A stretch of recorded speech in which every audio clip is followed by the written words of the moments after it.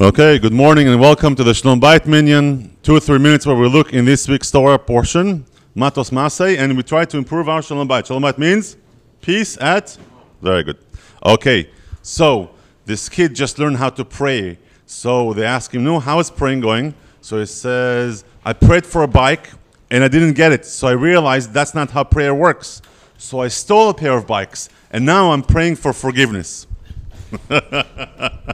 All right, so it's all about forgiveness today. Today's topic is forgiveness. It's in this week's parasha, Torah portion. And you walk up in the morning, you have 2 cars, but you have 4 drivers. Your daughters also drive the car. And now you took the wrong car. By mistake, unintentionally, you took the wrong car. And your wife calls you up at work, livid, very upset, very angry. You took the wrong car and you messed up the whole carpool plan, right? So you tell her, listen, I didn't do it intentionally. I'm sorry. I apologize. I won't do it again. You even buy her flowers. Nothing works. She's still upset. Why? She knows forgiveness is important. That's the cornerstone of our tradition, right? So why doesn't she get pacified? That is the question. Why? What else can you do? So in this week's Torah portion, Matot, yes? A woman takes a vow. I will never eat chocolate again. Her husband hears that, and he annuls the vow. He says, you know what? That vow is meaningless. Okay? He annuls the vow. He annuls it? Annulled? Annulled. Very good. A few days later, she doesn't know that the vow was annulled. A few days later, she goes, She goes and she eats some chocolate. Did she commit a sin or not? No. Yes or no? No, right? Everybody is saying no here. So how is it that the Torah says that God will forgive her? This is an example from Torah itself. God says, she ate the chocolate, she needs forgiveness.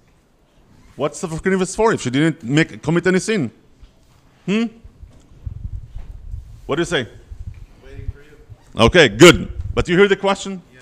So the sin, any sin, has 2 elements. The act itself of eating the chocolate and the distancing that is created in the relationship. Here, in fact, she ate chocolate. She is not getting any demerit. She is not getting any points for eating the chocolate because the vow was annulled. But in her mind, as she was eating chocolate, she was thinking to herself, I'm doing something wrong. And that, in it and of itself, needs an apology. Going back to our example, you took the car, right? You did it intentionally, so there is an apology that you need for the act itself of taking the wrong car. Good. But there is another apology needed for the distance that you created in the relationship, for the blatant disregard for your wife having spent the whole night before on the carpool plans and banking on this car. But you're not realizing what you're really apologizing for. You're showing disregard for your wife. So you need to appreciate the distance that you create in the relationship for an apology to work and have Shalom Bayit. Chazak u'baruch.